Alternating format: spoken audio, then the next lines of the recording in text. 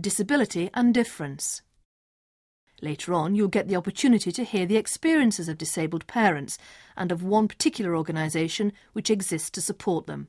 You will also hear extracts taken from a discussion on the possible implications of genetic research and abortion for disabled people. First, listen to this song called Disability Blues by a band called The Fugitives and published by Tyneside Disability Arts. It originates from the disability arts movement and challenges the system of care which many disabled people experience. Yes, I'm feeling frustration. I've got nothing left to lose. Yes, I'm feeling frustration.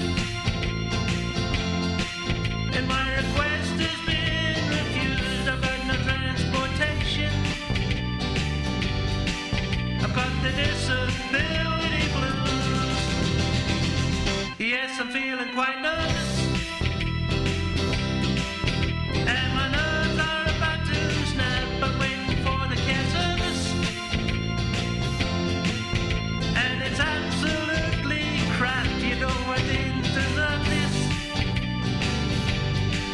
I'm in the disability trap. Oh yeah!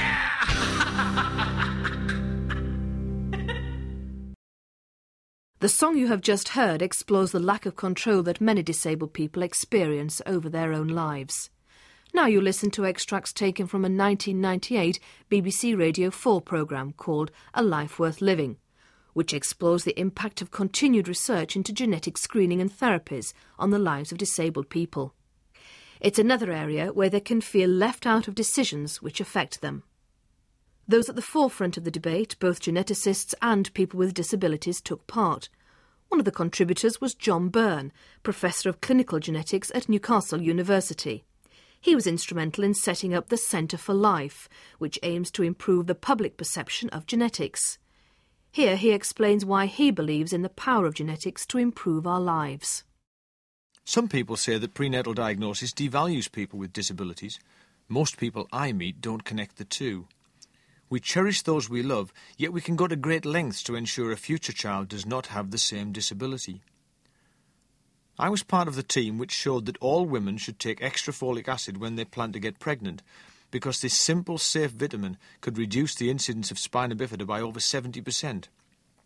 To suggest that doing that research meant I thought less of the people I know with spina bifida is silly. Does pressing for children to wear crash helmets on their bikes mean I don't value those children already paralysed in accidents? Genetic advances will open the way to couples checking for such gene faults before starting a family. We'll need to decide as a society where to draw the line. Should we offer to end the life of a fetus who will be deaf or severely short-sighted? These are difficult issues, but amenable to rational discussion. Professor of Genetics at University College London, Steve Jones, also took part in the debate. He aims to unravel the moral maze presented by Professor Byrne and, as you will hear, feels there are two parts of the debate that can be confused. I think there are two rather different issues, one of which is the nature of genetic research, whether you should spend money on it, whether people's hopes or indeed their fears are exaggerated, and I think both of them are. And I think that's an interesting debate. And there's, I think, a rather separate debate about society's attitude towards disability. And they don't really overlap all that much. I mean, once you accept, as we do, and I think there are strong, powerful moral issues involved, once you accept that women have the right to choose to terminate pregnancies, which may be perfectly healthy, on the grounds that they do not wish to have a baby, then it seems to me you really have made the major acceptance. And it's rather difficult then to fractionate people's decision on the basis of the quality of the child they may or may not have. So I think really once you've accepted certain elements of swallowing the camel and straining at the gnat here. And part of the problem, of course, in the larger sense, is that if you were to have this debate in the United States, this argument about the rights of disabled people would become immediately entangled with the anti-abortion movement. And I think one has to be rather careful not to mix the two things together because they're really quite separate. Now listen to the arguments put forward by Sian Vasey, who has a condition spinal muscular atrophy. She wants to challenge the way she's perceived and feels that money spent on genetic research preventing the impairments of the future could be better spent improving the lives of disabled people today. my voice, if you like. It's the voice of the disabled person who just wants to be legitimised as a disabled person. There are plenty of us who don't wake up in the mornings thinking, hell, I've got spinal muscular atrophy. God, this is terrible. I'm blind. This is awful.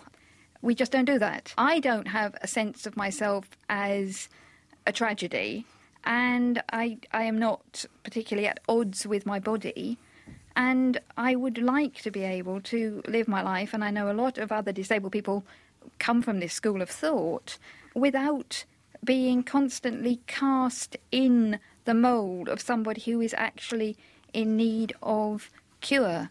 I think you can't argue with the notion of choice and a woman's right to choose.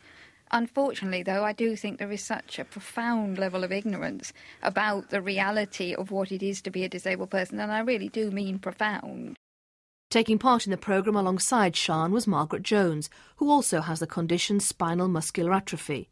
She's keen to point out that not all disabled people share the same experiences or opinions on those issues. I'm very happy the way research is going. On a very basic level, I'm quite happy to be me. I have a very good life, and like Sian, I don't wake up every morning thinking, oh dear me, this is a tragedy. I really enjoy myself and I have a good life. But I also think I would have a good life if I was able-bodied as well. I think the disability, in a way, is irrelevant to that. But people like Tom Shakespeare, who are talking about they'd rather be as they are and they don't need a cure, I think don't speak for the people who have a deteriorating condition. Some of us don't have the choice to stay as we are. For some of the neuromuscular conditions, particularly some of the forms of muscular dystrophy and the type 1 of spinal muscular atrophy, the people that inherit these conditions are born to die. There's a total, irrefutable deterioration in the muscle strength, sure. And it inevitably leads to death. And finally, here's Dr. Tom Shakespeare. He's inherited achondroplasia, and the condition has also been passed on to his daughter. He's been keen to express the urgency of his concern at the direction and progress of genetic research, and also works at the Centre for Life in Newcastle. I think that there's a lot of ignorance about what it's like to be a disabled person. There are some very, very significant impairments out there, but lots of impairments, and deafness is one of them, achondroplasia is another, aren't serious. Yet the public perception is that to be disabled in any way is to be inevitably invalid, invalid, and I think we've got to challenge that. I think that it's very clear that we're not arguing with the reproductive decisions of individual men and women.